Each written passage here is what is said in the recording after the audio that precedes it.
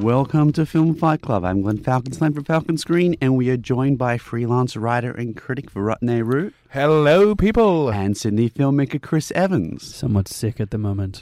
We have been planning this episode for quite some time. We're going to have a bit of fun. We've booted up the TARDIS. We booted up the TARDIS because this is not 2018. We are not coming to you from the year 2018. When are we? This is May 2008. Okay, for a while I've been trying to get these guys to continue the segment that we were doing when we started this show, Best Bad Movie, with my suggestion of let's do Speed Racer. But I couldn't motivate these guys to sit down and actually watch the movie. So the lengths we had to go to get them to watch this film, I had to make them go back in time so it was the only choice at the multiplex. And so long as we have gone back in time, we are going to review Speed Racer, which is in cinemas as of this week. But we were also reviewing That's right, May 9th it was released, actually. May 9th.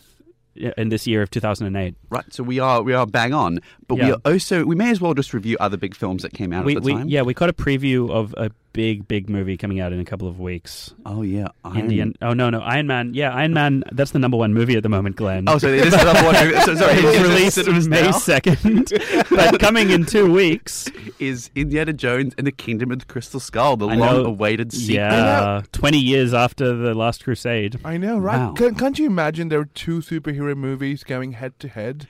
The indie kind of brand I superhero. think people are about to get sick of superhero movies, to be honest. No, this is exciting. Iron Man, Incredible Hulk I don't think do more of I don't these. think this thing's going to work out. I think people are just going to get sick of it. The market will be saturated with Marvel movies. You think it's going to be a fad? I think it's going to be a fad. Marvel's not going to take off. It's not just Marvel, though. DC is jumping on the bandwagon as well. The Dark Knight is coming out in July. That's really exciting. But Batman Begins, apart from the ninja training sequence, was pretty boring, so I don't see that much potential in this. Well, I know. Look, there are a lot of movies we are going to be looking forward to coming into the year. Wall-E, the new Pixar film, is coming out soon. Coming off their best movie, Ratatouille, last year. I'm pretty excited for Wall-E. I don't know what's the hate about Ratatouille. I still think it's one of the best animated movies ever. I would agree with that. I know, people just don't like Ratatouille. They just, like other things that are coming out, which I don't know about yet. Well, speaking of which, Taken, the Liam Neeson film. Yeah, I think that's going to make much more money than it costs to produce. And I think Liam Neeson might just have a future as an action star. Really? But God, is it just the same template? How many times can you take someone from Liam Neeson's family before people realize that, hang on, let's stop Well, let's worry about that when we get to it. We'll worry about that when we get to it. As we will, Mamma Mia, we're just coming out soon, Quantum of Solace and Slumdog Millionaire at the end of the year, the new Danny Boyle film. I'm not so sure about whether Danny Boyle can capture the Indianness of that thing, but might be something. It's got that element of, what about tragedy porn? The only superhero movie that matters, Hellboy 2, The Golden Army, coming very soon. Oh, God. That's going to take the world by storm. It's probably going to be terrible. They're going to have to wait 10 years before they can make another one. That's the sort of thing I'm seeing. I know, but it's amazing. I'll just say that it was better than a movie that he might direct in 10 years that wins Best Picture. Oh, my God. I predict that if Del Toro were to somehow gain the career momentum to create a Best Picture winner in 10 years, that this new Hellboy movie... Yeah, I know. I think it could happen. That they would give Del Toro a Best Picture. Well, look, they gave it to Peter Jackson. I know. So the geeks can rule again. Can they? Yeah, I think it can happen. Yeah, well, they can. And you really know the future, Chris. and speaking of geeks ruling again, we just saw Cloverfield earlier this year. J.J. Abrams, if you're listening, it was great. Leave it alone. Sequels, not needed. It's fine. Yeah, it was but refreshingly intimate, and I think a spoiler would ruin that. I know, but because, I've been a spoiler, a sequel. Sequel. It was also spoiler, a spoiler. There's a sequel. It was both. I've been hearing things on the grapevine about this sort of online streaming movie services like Netflix. I don't know what that's about. In America, it's a mail service for delivering you DVDs in little red envelopes. Well, look, maybe, obviously, it's been a tough time in America over 8 years of Bush, but maybe at the end of the year, President Clinton can help, burgeon this growing industry. I have actually been following this guy called Barack Obama. I first saw him... No, seriously. I first saw him in 2006 on SBS, and they were saying that this guy could be the next president of the United States on World News Australia at the end of one of their long hour-long... Everyone is allowed to dream, Chris. Yeah, but I don't know. I'm tossing my coin in that one. You know, if there is a Yeah. slogan that might capture the essence, it is that anything is possible, right? Or yes, we can. Yes, we can. Yeah. I like that. You should use that. we are a movie show, so we will be talking about movies for the coming years and years. But for the moment, we are speaking about Iron Man. Now, this is a big gamble for Marvel Studios because they have put all the money into two films, Iron Man and The Incredible Hulk, which is coming out later this year. Iron Man is the first. It is starring Robert Downey Jr. of Hearts and Souls, U.S. Marshals, and Kiss Kiss Bang Bang. Which he was very good in that recently. Yeah, that was really Almost like a big comeback role for him. Yeah, he might do well off this Iron Man. So because he's playing Tony Stark opposite Gwyneth Paltrow, who plays Pepper Potts, the character from the comics. You also have Jeff Bridges as Obadiah Jones, and this Obadiah Stane. Obadiah Stane. And this is an introduction to this universe. Now, Iron Man, he's not one of the biggest characters in the comic universe. Yeah, I feel like, you know, the only Marvel comics I grew up hearing about as a not that into Marvel comics person was like Spider-Man, Wolverine, The Incredible Hulk, maybe a little bit of Captain America. And I feel like Marvel, you know, they've sold off the rights to all their big characters, so they're really having to scrape the bottom of the barrel in order to try and make their own movies. But yeah, they don't want to leave that money off the table anymore. They're trying to become their own movie studio and make all the money for themselves. I'm the other end of the spectrum. My favorite superheroes were Fantastic Four and like the Silver Surfer and those Okay, guys. I knew those guys. They really Yeah. need to make a good Fantastic Four movie. I'm really Yeah. holding out for that. I don't know it's going to happen. The last two were pretty bad. Yeah, those are The terrible. Rise of the Silver Yeah. Surfer. But Oh, this is a lot better. This is a lot better. I was surprised by this. This is a film about an industrialist, Tony Stark, played Robert Downey Jr., who is captured on when he is trying to sell weapons in Afghanistan, and he develops a prototype of the Iron Man suit, and he begins to question his role and his family's role in essentially a burgeoning arms industry. There's a scene, I think, which pretty well characterizes his figure, where when someone says to him, "You're the Leonardo da Vinci of your time," he says, "It's ridiculous, I don't paint." Then someone says, "You're the Merchant of Death," and he says, "Yes, I like that more." But then as he starts to question it, I think the film becomes a lot more interesting. I know. I like this sort of nice balance between a humanistic side of Tony Stark versus a very quippy, sarcastic side. I don't know if they're going to continue with this kind of balance, but we'll see. But it's also interesting to see. I hadn't imagined RDJ in this kind of avatar, so I think it was very refreshing for me to actually go back and see that this is something that he could do. Because I see him as the Chaplin kind of character, very character actorish. In some ways, this is major stunt casting, where, you know, there's lots of asides about how Tony Stark's a massive alcoholic, and now, you know, we cast Rehab star Robert Downey Jr., you know, of... It's good.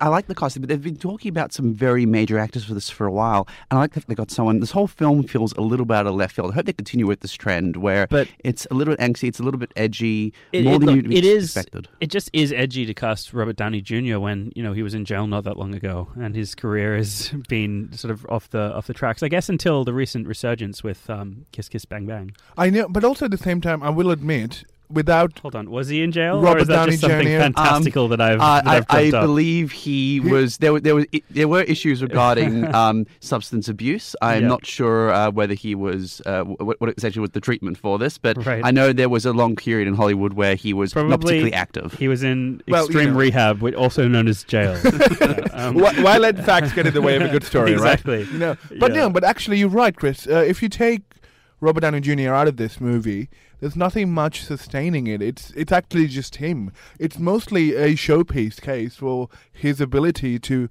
go from cocky to surprisingly sensitive in the next scene, and he pulls it off. The actors really make this film. I would say there's a sequence in the middle of this which is far and away better than anything else in the film, and also probably better than anything else Marvel will make in the next 10 years. The best scene they'll make in the next 10 years, if I were to predict the future. Big call here. Even, I know, yeah. What if they were to get more superheroes together? Like that'd be pretty spectacular. Yeah, there's something. The post-credit scene is a thing. Spoilers. Spoilers. The rules of film. Yeah, Fight yeah, Club. but definitely stay to the end yeah. of this movie, because it seems like this is something Marvel might keep up. After the credits, there's a scene. Sorry, not after the credits. Look, basically, there's a scene in the middle of this movie. The scene where Gwyneth Paltrow switches out Robert Downey Jr., Tony Stark's arc reactor, and it's basically trading on the fantastic chemistry between these two actors, and the camera just stays on them for this entire shot, no cuts, and it's just physical comedy and actors bouncing off each other, and it's really funny. And it feels really genuine. It doesn't have the kind of scripted, inhumane, rehearsed quality that a lot of, I think, what Marvel is going to produce, if this film is anything to go by, I agree. will follow. It just feels real. I've wondered if it's improvised, because I've heard quite a lot of this film was actually improvised. Yeah, because it's fantastic. I don't want to, like, I think Marvel, I don't know whether it's going to be a risk or not, but Marvel might, I don't know what Marvel thinks like, but they might go with the formula of using a lot of extensive cuts, those, to and fro shots about, I'm going to say something, then you're going to say something, and it's going to be all extreme but editing. this felt like genuine, like we were getting to watch two actors having fun with each other and it's enjoying bringing the story to life. Very old school in the way that Very how old the school, camera is just held. Yes, exactly. There's just one shot, and people just get to act within the frame. I have a couple of other complaints about this film, if we have time. Yes, briefly. Yes, absolutely. Okay, the political angle of this movie is very strange. It seems like it's wish fulfillment, I think, for America after having its ass handed to it in 2 Middle Eastern campaigns, where the movie tells us that rather than changing tact, all we need to do is just be better at the things we're doing now. If we had even better technology and an even more heroic savior figure, then everyone in Afghanistan would love us. No, actually, I think I you're wonder wrong. if that's going to play out. The debate's going to play out in Congress over the next years. Yeah, but no, I think you're wrong, because I will take the other side of the debate. I think what the movie says instead, that America has to come out and admit that they were wrong and actually take responsibility for their actions, which Tony Stark's character does in the end. That's a decent point, but nonetheless, he basically. But I wonder he's if still a America's actually massive going to do that. military interventionist. He just has better weapons than what they, I know, but I think that's just part of the fact that feeds the ego of either nations or individuals. The metaphor is ripe for the taking. But I think here, what's more important is this debate that started. I think superhero movies are seen as very callous and not actually using your brain too much, but I think this movie allows you to actually engage on the with subject of not using your brain too much. My God, the transition of a side character in this to the villain makes no sense at all. Yeah, I've got to say, completely stupid. Like it's just that you're forced to have a villain, so let's bend his character and the plot in ways that make no sense. Yeah, I think. Okay, dude, you just sabotaged your plan. Your entire plan was about creating a product, and then you go out and use it to cause mayhem on the streets. No one will know it was me, even though I'm the only one who has access to this product that I'm about to roll out to make hundreds of millions of dollars. It seems to me that they've taken the effort to cast not just any number of good actors, but a really fantastic actor as a villain. And it's okay. Like they knew the role sucked, so they cast an amazing actor who just has so much charisma. And sometimes that works. Philip Seymour Hoffman in the recent Mission Impossible 3, so we heard J.J. Abrams earlier. But this, I feel, they need to give the film a little more scope, especially with the ending, which is just a blustering big brouhaha of explosions. I feel there was no sense of scale or stakes or anything. I agree, and it didn't feel fitting for such a smaller scale character-driven action film that we've had before that. Also, one last minor gripe is about how the Middle Eastern characters are portrayed in this movie, which also seems like something American television hasn't been doing properly for I don't know how long. The characters here not even speak the correct language. They speak Hindi and Urdu, which is not even part of the Middle East. It's part of India and Pakistan. And I could understand what they were saying, and I'm like, I shouldn't be able to, because I don't even speak the language. It should be Arabic or Pashto or any of those Middle Eastern languages. So I'm like, hang on. It's just what the broad Durkistan or something. Yeah, the wonderful Team American movie that came out a few years ago. So that was Iron Man. It is in cinemas now. We'll be back in one moment. We're going to play you the number one song, which is on the charts now. And it is a lovely, wonderful new hit by, you guys know Hannah Montana from the Disney Channel? Yeah. Best of both worlds. This is Miley Cyrus. See you again. See you again.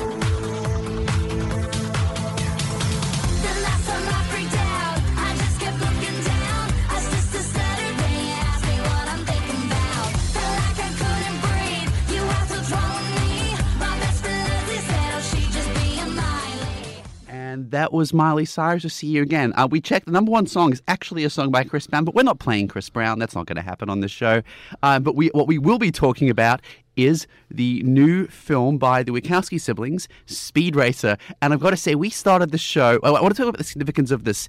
As Chris alluded to, we started the show a year ago in 2007, and one of the films we've always wanted to talk about, Chris has always wanted to talk about, has been itching to go for, is Speed Racer, and I'm so I just happy had an inkling about this movie. we're finally getting to it. Yeah, Speed Racer, if you've ever watched the cartoon, it's basically exactly that. But if you haven't watched the cartoon, it's about a kid called Speed Racer, hilariously enough. Roll those credits. Yeah, from the Racer family, who, his brother Rex Racer died in a car accident during a big race when he was little, and today he's reached the point where he's become as good as his brother was considered to be. He's the great up-and-coming racer on the tracks. Meanwhile, corporations want to buy him up and corrupt him, and it's basically an anti-corporate treatise in the guise of a kids' movie. And if you're comparing it with Iron Man and with Speed Racer, which has got the more potent political narrative, it's clearly Speed Racer, which I was not expecting, to be honest. Speed Racer, I think, feels very personal for the Wachowskis. Well, they've come off a few interesting films. They had The Matrix, which was just glorious, and they had two. Well, actually, my Matrix Reloaded, and then one absolutely Matrix terrible 3 sequel. was terrible. They did a lot of behind-the-scenes work on V for Vendetta, which I thought was a good film. I've heard they almost directed that, pretty much. As in, they ghost-directed it. Similar situation to Spielberg on Poltergeist. But this, I think, is a return to the form of films like Bound and the first Matrix. But I'm just surprised why this film is not doing well. Nobody's going to see it. Yeah, this film's bombing, even though I think it's the most satisfying popcorn film in a very long time. Well, it's masterful. It's a great ride to see. Several of the action sequences are incredibly well staged. It's told in a comic book visual fun way. It's unpretentious for a film of this scale and budget, so I enjoyed it for the element. But I think I might know what the issue with this film is, and that it's that unusual situation where so much has come together in terms of the direction and the CGI, the visual effects, the casting. John Goodman, Susan Sarandon, Matthew Fox from Lost. I hope they end that well. I'm enjoying that series. It's just been great. Don't get your hopes up. I won't. But Emil Hirsch, he is absolutely uninspiring in this role. I could not get into his character. I kept thinking, there's this new Star Trek coming out, Anton Yelchin, who's playing the one of the characters on the helm. He's great. He would have been great in this. But Emil Hirsch, I was sitting there thinking, I get the predicament you're in, but I'm not that invested. And it's just because of him. His performance was not compelling or captivating. I think it worked. Talking about Anton Yelchin, I wonder what's going to happen with him in the future. Oh, jeez. Oh, Fright Night. Oh, I'm looking forward. Yeah. I hope they make a Fright Night adaptation with him, is what I mean to say. But yeah, Emil Hirsch, I agree that he's not the best actor they could have cast, but I think the very kind of simple, wide-eyed, innocent performance he put in worked. I agreed, though. Yeah, it could have been better. But on the other hand, though, everyone surrounding him, the actors playing his family, are amazing. Susan Sarandon and John Goodman are just so game. From Roseanne. Yes. That guy from Roseanne, indeed. I wonder if Roseanne is going to get a resurgence. With 10 years from now. Royalton, but yeah, Roger Allam, who played the England Prevails guy in V for Vendetta, as the CEO. Man, he's chewing up the scenery like nothing else, and I love it. He's having a ball, but I think he might actually. We may see films in the future where we have CEOs of big companies and CGI hellscapes playing this sort of character, and he set a good tone for it. But also at the same time, I'm really, really happy about how this film uses CGI. It's not really going overboard with that, and it's really clever and actually very ambitious in the way it uses technology. This is one of the few films that I think uses CG not just as a replacement for what we would have done in the past with practical effects, but to actually change the way that films are made. There's some incredible transitions that are made where the green screen backdrops morph between one scene to something else to smoothly jump across time, or just when with the camera without cutting away from a character. Or there's constantly wipes across the screen with faces seen from different angles, so as a way of moving in flashbacks or things going through the characters' minds freely in the middle of the chase. On top of this, that there's this incredible non-linear editing that's jumping around in time, especially on two major race sequences in the beginning and middle of the film, where the races are contextualized by what's happened surrounding them, or in the introductory sequences, characters are introduced as we see shots around them at the race course. So despite all this really naughty editing, it's always coherent, which I think is an amazing achievement. Well, it's a really efficient way of storytelling because in these giant action films, you have usually it's just some character sitting in the stands intercutting, but that actually takes away from being in on the action. And the action in this film is so frenetic itself; it is so involving, and they revel in. It's not perfect CGI; make it better in years to come. But they revel in the limitations which they have, and you accept it. And the action choreography in this is incredible. You can always see what's going on, despite the fact the race is being incredibly fast-paced and chaotic by design. The sense of speed this movie creates is amazing.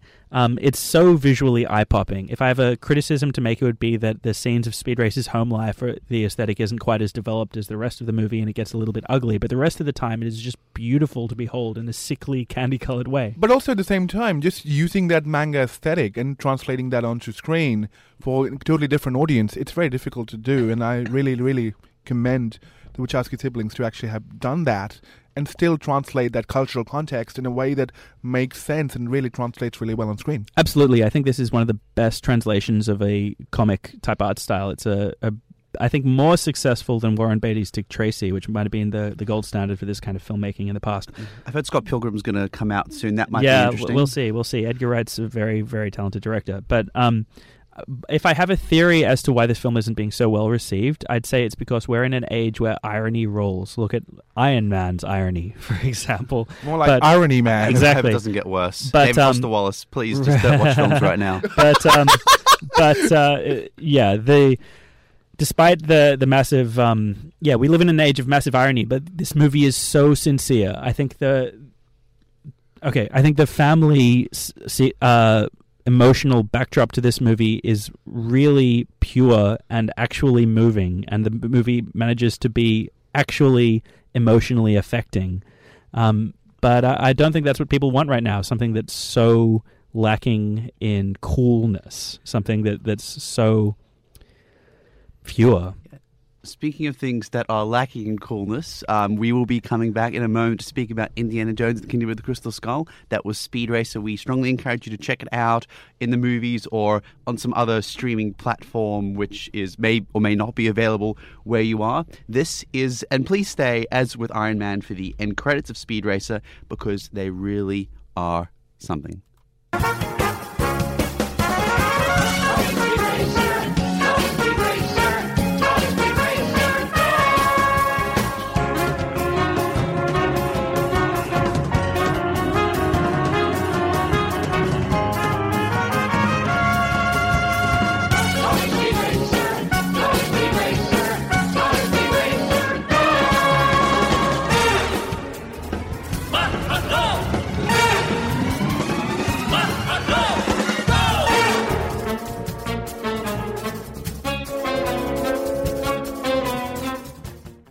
That was the theme from Speed Racer. We are back and we are talking about our last film, which is in cinemas shortly. Our most anticipated. Definitely our most anticipated film, which is the fourth entry in the Indiana Jones saga, Indiana Jones and the Kingdom of the Crystal Skull. It is starring, of course, Harrison Ford as Indy after an 18-year hiatus. This is set not in the 30s, but in the 1950s, mostly in the US and else. It is starring as well Shia LaBeouf of Transformers fame. Actual cannibal Shia LaBeouf. What are you saying about it? Why is he a cannibal? I mean, he's a decent actor. He was in Transformers. Eagle Eye looks good. He was in Even Stevens. Maybe an underrated film. He was in Freaks and Geeks. You know that? Oh wow. Yeah. That was a good series. Also, Cate Blanchett, Australia's own Cate Blanchett, as a Russian colonel with a terrible, terrible accent, but with amazing wigs. And John Hurt and a surprise character Ray Winston from Indy's past. Playing I don't even know what he was playing. No one knows. He doesn't even know what he was doing there. A double agent of a double agent of a double agent of a double agent. It was very silly and tricked you, Indy. As was this entire film. What did we think? I was excited for this movie. I'm an Indiana Jones fan. I watched the film as a kid. Wasn't a big fan of Temple of Doom, but I loved the others. And this was an appalling trashing of a wonderful legacy. And it signals in the very opening instances of this film, which is a Cold War thriller of sorts, when they introduce CGI gophers for absolutely no reason. And this is followed up by a unnecessary revisit to a classic element, which almost, not quite, but almost ruins an element of Raiders of the Lost Ark. And then there are several terrible sequences with vines and with monkeys and with an anthill and with everything Cate Blanchett. But worst of all, I don't know if this is a spoiler, there is a sequence involving a fridge. Yeah, okay. This is one of the best sequences of the one movie. of the best sequences This was in the movie. terrible. I'm This gonna was say. a disgrace. All right. I think the movie is fine. Like it's, like it's. I have fun watching it. Some of the things you complain about are valid complaints, like the gophers, but other things like the anthill. I think what was wrong with that? It was a creative set piece for an Indiana Jones style. And action honestly, sequence. wines and monkeys and The monkey- anthills have always been part of the franchise. Although the monkey stuff, the way they used the monkeys and the vines in this movie, I think was pretty stupid. I'll give you that. But it's in the midst of a generally satisfying and well put together action sequence, so it's only a minor. And just purely Drawback for me. from an ideas perspective of how many things they throw in the wall, just thinking how much they're going to stick. It's pretty... I mean, there's a lot happening in this movie, and I was struggling to keep up at times. Okay, this was a satisfying action sequence, but it was a satisfying action sequence the first time I saw this. I saw this in The Mummy 7 years ago, and the problem was The Mummy, Tomb Raider, these are films that were based on Indiana Jones, and now they're coming back and ripping off these movies. It's derivative, it's awful. The sequence later where they go into what is essentially a tomb, that was in the first Tomb Raider movie, where the first sequence with Ian Glenn, where they recover the first half of the triangle. I've seen this all before. I don't know why I'm watching this. I couldn't believe it's Steven Spielberg. He is the master of creative fun originality. What was he doing here? I wonder if they're going to remake Tomb Raider again. And you might get to see all this again and all over again. I hope so. There's a few things about this movie that I really appreciate, especially watching it as a time traveler from 10 years in the future. I really like how everyone complains about the CG in this movie, but watching it now, it's a beautiful production in terms of the sets and design. There's a lot of physical stuff in this movie that looks great, and that's dated pretty well, in my opinion. I thought, the camera work is really good, as always, from Steven Spielberg, but not particularly inspiring. From what I remember solid. from Spielberg's commentary, they specifically did not try to do that sort of computerized CG effects, and they kept that sort of B-movie style of getting actors to do their own scenes and actually work on the stunts, because they're not using stunt doubles in that sense, to give that effect that it is of the 50s and that kind of retro feel. Is the DVD commentary already out? Wow. Yeah. I liked how the movie isn't constantly trying to make you laugh. It sort of settles into this register that not many films do these days, which is just light entertainment. But basically, it's forgettable. I enjoy the movie as I watch it, apart from a few moments that are bad, like the monkey swinging and the CG gophers. And the sword fight. The sword fight I thought was fun. Like, yeah, it's not great. It's like it's all right. I like that Shia LaBeouf can defy laws of physics, not one, but now many films. Yeah. But yeah, it's very slight. You don't think much about it afterwards. It was interesting when you were talking about Spielberg being the master of, this sort of fun creativity.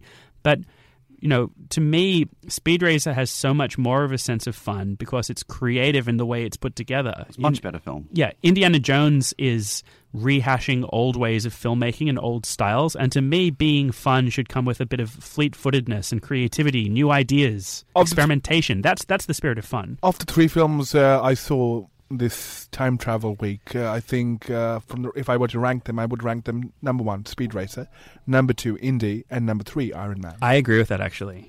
Yeah. Oh, interesting. I would have to say Iron Man was probably my favorite by pure virtue of the main casting in Speed Racer, but we will be surely reviewing the other Marvel films, if there are to be some in years to come, and if Harrison Ford does decide to revisit some of these old franchises, I don't know, what's next? Blade Runner, Star Wars, I don't know. Could But, happen. Okay, The Fridge.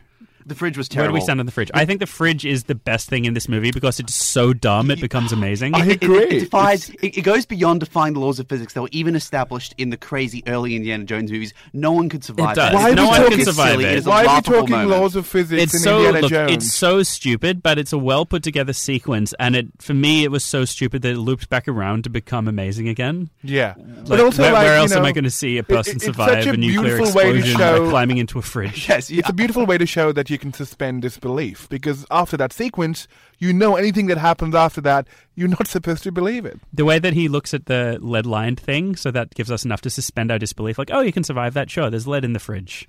I love it. Yes, to give you an idea of the believability and like the standards they've put into this film. That was our 2008 reviews. If you would like us to review a particular year or series of films retrospectively, please let us know. We will be back in 10 years and 1 week with more coverage of festival seasons and the Sydney Film Festival, which is coming soon. Get your tickets. Yep, and Tully maybe? And Tully... Maybe, Deadpool, I don't know. Diablo Cody, is she doing more films? Yeah, I hope Yeah. they're better than Juno.